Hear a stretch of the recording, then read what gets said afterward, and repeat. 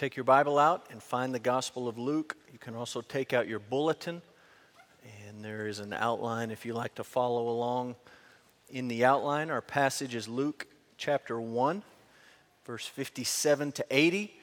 Our Sunday morning series is just a study through the Gospel of Luke. We started in chapter 1, verse 1. We're going to go all the way through the end of the book.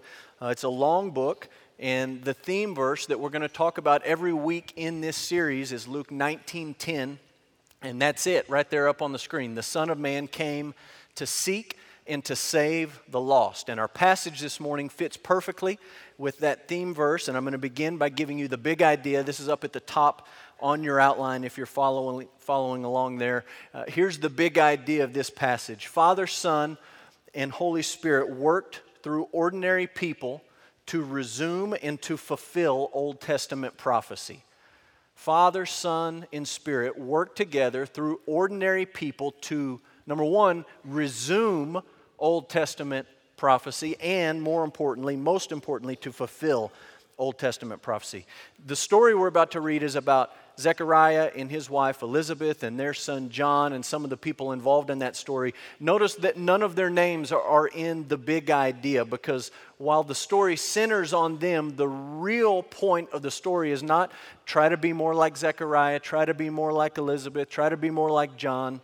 The point of the story is to see what the triune God, Father, Son, and Spirit did to put this plan of salvation into motion, where the Son of Man came to earth to seek and to save the lost. So this is a passage about what God has done to resume and to fulfill Old Testament prophecy. Before we read this passage, and we're going to begin in Luke 1:57, just remember that for 400 years, at the time of this story, for 400 years, there has been no prophet in Israel. Israel was used to having prophets since the very beginning, when Moses was the first prophet who spoke for God to the people. And after Moses, there was others who came along, and you remember some of them, Elijah and Elisha, and maybe you remember some of the major prophets who wrote books, Isaiah, Jeremiah, Daniel. God's people always had prophets, but then for 400 years, there was no prophet. There was nobody speaking directly for God to the people. There was nobody rebuking sin explicitly on God's behalf. There was nobody giving hope expressly from God to the people. 400 years of silence from God. There was important things that happened during this period of time. There were great military leaders. You can read about the Maccabees and the revolt that they led. So there was great military leaders, and there were great spiritual things that happened. The first Hanukkah happened during this 400-year window of silence. But for 4 centuries, that's a long time, 4 centuries, no one speaking to the people directly from God. And then in the events that we're studying on Sunday morning in the early chapters of Luke's gospel, God began to do something. He began to resume Old Testament prophecy and work to bring it to fulfillment. The words that we're going to read from Zechariah are technically the last Old Testament prophecy about Jesus before Jesus was born. There's some other things that are going to be said about Jesus. We're going to study them in the Gospel of Luke, but they are said after Jesus is born. This is the last word inspired by God's Spirit before the birth of Jesus. And so we're going to begin this morning by reading the passage. It starts in Luke chapter 1, verse 57. You follow along as I read the words of God. Scripture says this: "Now the time came for Elizabeth to give birth, and she bore a son. And her neighbors and relatives heard that the Lord had shown great mercy to her, and they rejoiced with her. And on the 8th day they came to circumcise the child, and they would have called him Zechariah after his father, but his mother answered, 'No, he shall be called John.' And they said to her, 'None of your relatives is called by this name.' And they made signs to his father, inquiring what he wanted him to be called. And he asked for a writing tablet and wrote, 'His name is John.' And they all wondered. And immediately his mouth was opened and his tongue was loosed, and he spoke, blessing God. And fear came on all their neighbors. And all these things were talked about through all the hill country of Judea, and all who heard them laid them up in their hearts, saying, 'What then will this child be? For the hand of the Lord was with him.' And his father, Zechariah, was filled with the Holy Spirit, and he prophesied, saying, 'Blessed be the Lord God of Israel, for he has visited and redeemed his people, and has raised up a horn of salvation for us in the house of his servant David, as he spoke by the mouth of his holy prophets from of old, that we should be saved from our enemies and from the hand of all who hate us, to show the mercy promised to our fathers and to remember his holy covenant, the oath that he swore to our father Abraham to grant us, that we, being delivered from the hand of our enemies, might serve him without fear, in holiness and righteousness before him all our days. And you, child, will be called the prophet of the Most High, for you will go before the Lord to prepare his ways, to give knowledge of salvation to his people in the forgiveness of their sins, because of the tender mercy of our God, whereby the sun shall visit us from on high, to give light to those who sit in darkness and in the shadow of death, to guide our feet into the way of peace. And the child grew, and he became strong in spirit, and he was in the wilderness until the day of his public appearance to Israel. Let's pray. Father, we are grateful for the Bible, and we believe that it's true. We believe the words that we have just read are your words, and our prayer this morning is that as your Spirit inspired these words many, many years ago, that your Spirit would take them and apply them to our heart, that you would illuminate our minds to understand and to respond in a way that would bring you glory. We have no other king but Jesus, and he is better than anything that this world has to offer. And this morning we want to see Jesus in these verses. And so that's our prayer, and we pray it in Jesus' name. Amen. Last week we looked at the first of 4 songs in the early chapters of Luke's gospel. We looked at Mary's Magnificat. This morning, the song we just read is Zechariah's Benedictus. In the coming weeks, we will talk about the Gloria, sung by the angels, and Simeon's Nunc Dimittis. But we talked about last week in Mary's song that Mary was celebrating something exciting in her life, and she was doing it in a way that most of us don't celebrate. She bursts into Elizabeth's house and she starts singing a song, and most of us don't do that. We get excited about lots of things, but we don't just break into chorus every time we're celebrating something. And we talked last week that maybe it wasn't entirely spontaneous on Mary's behalf. She comes in, she's just taken a journey of many miles, maybe 50, 75, maybe over 100-mile journey, and she's done that probably on foot. Maybe she had an animal to ride, a donkey or a colt of some kind, but she's taken a long journey. She's been thinking about everything that Gabriel said to her. We know from Scripture that she was a pious woman, a God-fearing woman. She's thinking about what she knows from the Old Testament. She's trying to put all these different pieces together, and she gets into the presence of Elizabeth, and she breaks out into this song. And it's an overflow of what Gabriel had told her and what she knew from the Old Testament. I can't show you in the text, but my hunch is, my personal guess is that on this long journey, she's sort of putting this song together, and she's fitting all these pieces together in her mind, and she gets into the presence of Elizabeth, and then it overflows. I think the same thing happened with Zechariah.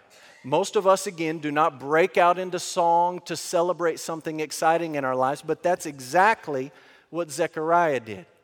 But I want you to remember what the last few months of Zechariah's life had been like. About 9 months earlier, he had gone into the temple to pray and to offer incense. It was a high privilege, one that many of the priests in Israel would have never got to do. And he goes into the presence of God and he's praying, and Gabriel appears to Zechariah and he says to him, "Your prayers have been heard. Your prayers have been answered. Your wife, Elizabeth, will have a son." And you remember Zechariah's response. He sort of chuckled. He sort of laughed to himself and said, "Really? Because we've been trying this for a long time and nothing's happened, and we're old, we're advanced in years. We've never been able to have children, and now all of a sudden you're telling me in our old age we're going to have a son." And his exact words in Luke 1:18 are, "How shall I know this?" The angel says this is going to happen, and his response is, "Really? Prove it." And Gabriel says to him, and I'm paraphrasing, "You want me to prove it? I'll prove it to you. For 9 months, you're not going to talk." Silence. You read in Luke 1:20 that he would not be able to talk. You read in Luke 1 62 as they're making these signs to him that apparently he wasn't able to hear either. They could have just asked him, "What do you want your son to be named?" and he could have written it down. Instead, they make some sort of goofy sign to him, and he writes down on the tablet, "His name is John." Now, if you were Zechariah, and for 9 months you can't speak and you can't hear, what do? You do a lot of thinking. And you think, maybe I shouldn't have asked Gabriel that question. Maybe I should have taken the angel at his word and believed what God said. And you do more thinking about, I'm going to have a son. And I'm supposed to name him John. And Gabriel said that he was going to do these things. And we know that Zechariah and Elizabeth, like Mary, were God-fearing people. They loved the Lord. They served the Lord. They knew the Old Testament. And so here's Zechariah for 9 months. He can't communicate with the outside world almost at all, and he's just sort of mulling this over in his head, thinking. 9 months, putting all these pieces together. The angel came, I'm going to have a son, he's supposed to be the prophet, he's going to prepare the way, and he's fitting all this together in his mind. And then, after 275-ish days of nothing, he gets to speak. He writes down on the tablet, his name is John, his ears are opened, his vocal cords are loosed, he gets to say something, and my question is, if you were Zechariah, what would you say? 9 months, you would sing. What would you say? I think some of us might complain. And we would do it in sort of a backhanded way, and we would say, "Oh, it's so good to be able to talk again. I've missed being able to hear you guys. I've missed being able to say what's on my mind. Oh, this has been torture. 9 months I haven't been able to say anything." And we would sort of start with that sort of overflow. Or could you blame Zechariah if he talked first about his son? He'd wanted a son his entire life. And now in his old age, miraculously, God has given him a son. And he could have just burst into this stuff about John. He just named him, writing it down on the tablet. He could have said, "Oh, look at him. He looks like me. He's got your nose. Oh, isn't he the greatest?" But he doesn't do any of that. There's no complaint that God took his speech for 9 months. There's not even any focus on John and his excitement. All of his attention is directed where? To God in praise. His tongue was loosed and he spoke blessing God. And the first words out of his mouth were this: "Blessed be the Lord God of Israel, for he has visited and redeemed his people." That leads us to the first thing you need to take away from this song of Zechariah. The idea is this: God has come to redeem his people. God has come to redeem his people. Verse 68 to 70. Here's the key words. If you're just looking in the text and you're looking at verse 68 down to 70, notice these words: God visited, redeemed, salvation from the house of his servant David as he spoke by the mouth of his prophets. God has visited and redeemed his people to save them from the house of David. Was Zechariah from the house of David? He's from the house of Levi. He's a priest. He's not talking about his family. He's talking about somebody else's family, just as the prophets have spoke from of old. I don't want you to miss the magnitude of this. And quite honestly, I don't want you to miss the awkwardness of this. Here's Zechariah. He's old, always wanted a son. His wife gives birth to a healthy baby boy, and it's time for his mouth to be opened. He's going to break out in song. He's not complaining. That's good. But he's not talking about his son. He's talking about somebody else's son. He's singing about someone else's baby. This is like if you could put yourself in the waiting room of the maternity ward at the hospital. And you're waiting there with all the excited people and everyone sort of on the edge of their seat. Who's going to come out next? And you hear the door open down the hallway and woohoo, somebody comes running down the hall. And this new dad, first-time dad, comes busting into the waiting room. And he says, "I've got great news. The lady across the hall in 215 is about to have a baby. Let's sing about it." And you would walk up to the guy and you would grab him by the shirt collars and you say, "But what about your wife? What about your son? What about your daughter? What about your baby? Oh, no, no, no, no. This is much more exciting over in 2:14. You got to come see what's happening. It wouldn't make sense to us. That's exactly what Zechariah is doing. His wife just has a baby. He breaks out in song about his nephew. But 9 months of silence were good for him.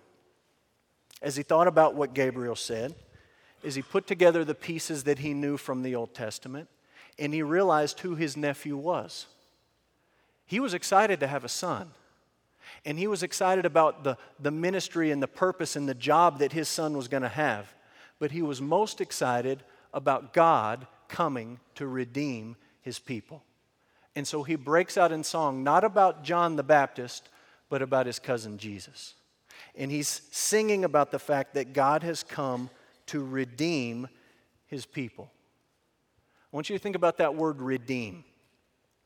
That's a word that in our popular usage today means the exact opposite of what it means in the Bible. And so when you read that God has come to redeem his people, that can be a confusing thing for some of us. So think with me about how we use the word redeem. We talk about people redeeming themselves. And what we mean is you need to do something to make up for a mistake. You need to do something to make up for your error. And a lot of times we talk about it in the arena of sports.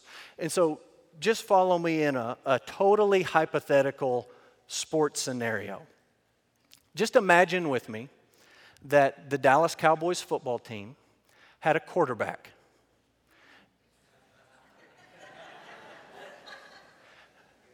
They have this quarterback, and he's really good.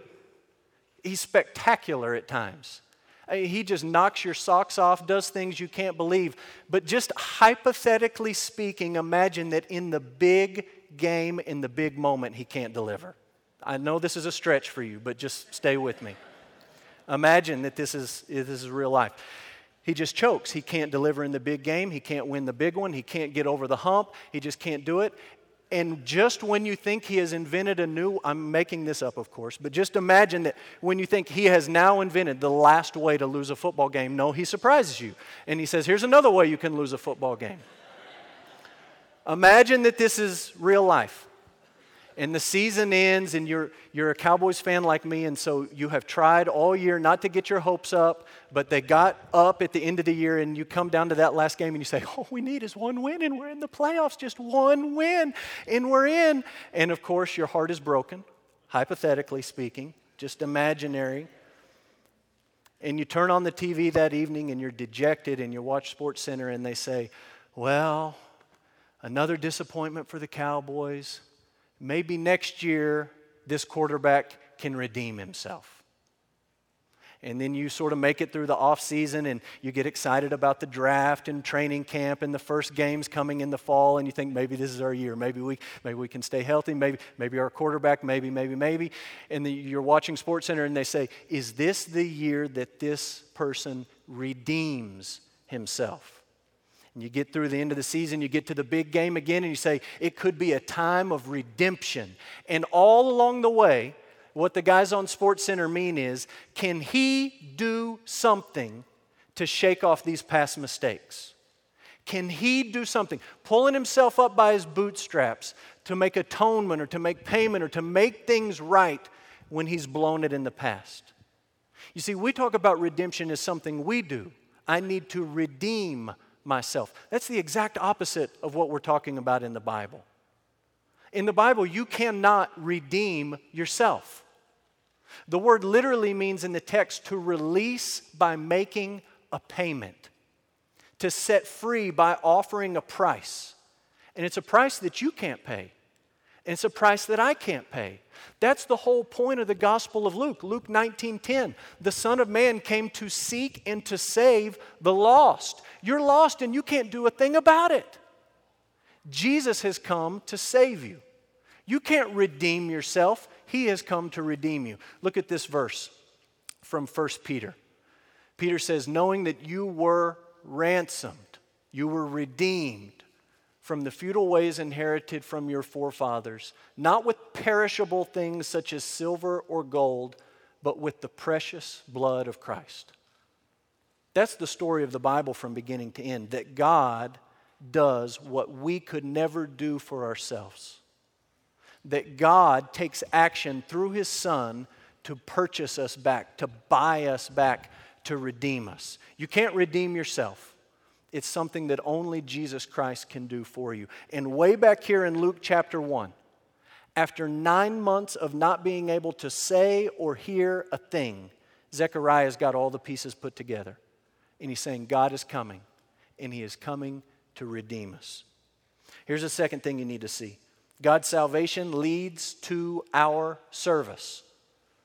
Redemption leads to our service.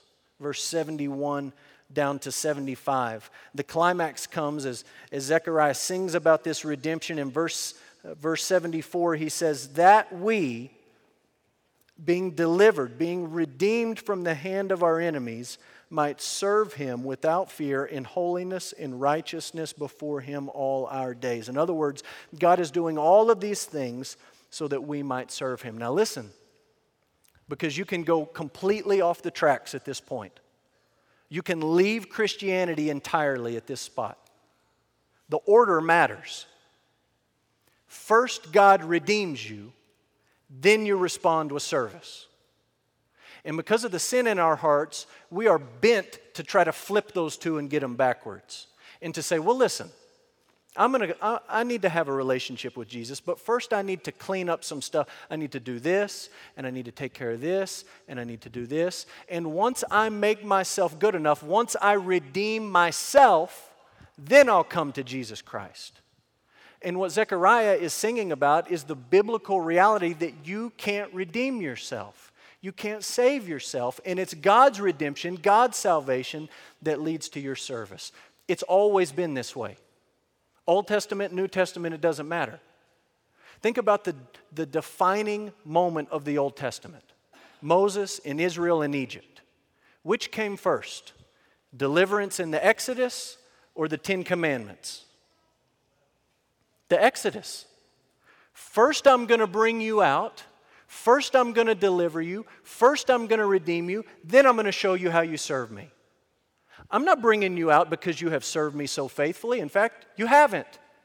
And I know that going forward you're not going to. But I am first redeeming you, and then I'm calling you to respond with service. Look at the New Testament passages that we're going to put up on the screen. First one is from 1 Corinthians. You are not your own. You were bought with a price. So, glorify God in your body. The order matters. You are not your own. You were bought. You were redeemed with a price. Not gold or silver, but the blood of Jesus Christ. As a result of that, now you glorify God in your body. Look at the other passage that we have from Ephesians 2. For by grace you have been saved through faith, and it's not your own doing. You haven't redeemed yourself. It's the gift of God. It's not a result of works, so that no one may boast, for we are God's workmanship, created in Christ Jesus for good works. You're not saved by your good works. You're saved for your good works, and that's exactly what Zechariah is singing about here. You have redeemed us, not just so that we can kick back and do whatever we want, but that we can give ourselves in service to you for the rest of our lives. So he sings about redemption, about God coming to redeem His people. He acknowledges that God redeems us to serve Him. And the third idea is this: salvation involves the forgiveness of sins. That may sound really elementary when you fill in the blank. You may think, duh, why do we need to fill that? Why make a point of this? It's very, very important. Salvation involves the forgiveness of sins. Verse 76 to 79. He actually now in verse 76 begins to talk about his own son, John, and he says, you, child, John, you will be the prophet of the Most High. You will go before the Lord to prepare His ways, to give knowledge of salvation to His people in the forgiveness of their sins. Knowledge of salvation in the forgiveness of sins, because of the tender mercy of God, whereby the sunrise will visit us from on high to give light to those who sit in darkness and in the shadow of death, to guide our feet into the way of peace. Can I tell you why John the Baptist was so polarizing? It was not because he talked about salvation. You can go to any church, any synagogue, any mosque, any temple, any religious building on the planet, and you can hear somebody stand up and talk about salvation. We're all fine with salvation. We all want to be saved. Do you want to be saved or not to be saved? Yeah, I think I'd like to be saved. Everyone's talking about salvation. But what John is talking about is salvation from the forgiveness of sins. And as John talked about that, it polarized people. Some people were cut in the heart and they came and they said, I need to be baptized, confessing my sin. I need my sin forgiven. I need to get ready for the Messiah who's coming. And other people listened to John and they were outraged. And they said, who are you to talk about my sin? We're not interested in that kind of salvation. We're more interested in political salvation. We're more interested in military salvation. We're more interested in national salvation. We're more interested in racial salvation. Forgiveness of sins, we got bigger fish to fry here, John. And people were polarized. Are we any different? Are we more concerned with salvation from sin or salvation from circumstances?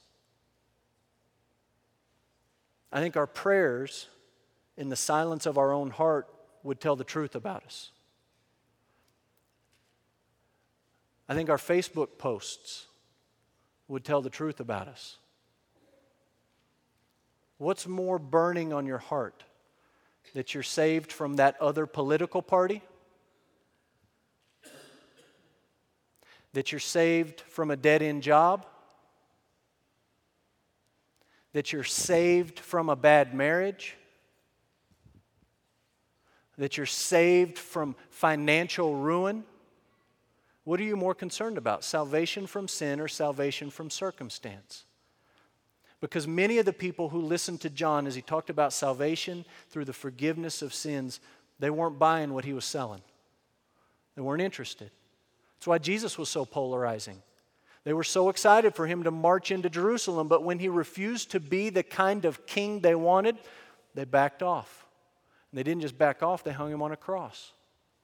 That's a polarizing message. What are you more concerned about? God saving you from your circumstances or God saving you from yourself? John is talking about salvation through the forgiveness of sins. Now I say that, and you may be tempted to leave and say, well, preacher said God doesn't care about my circumstances. I'm not supposed to pray about this. I'm not supposed to pray about, what am I supposed to pray about? That's not what I'm saying.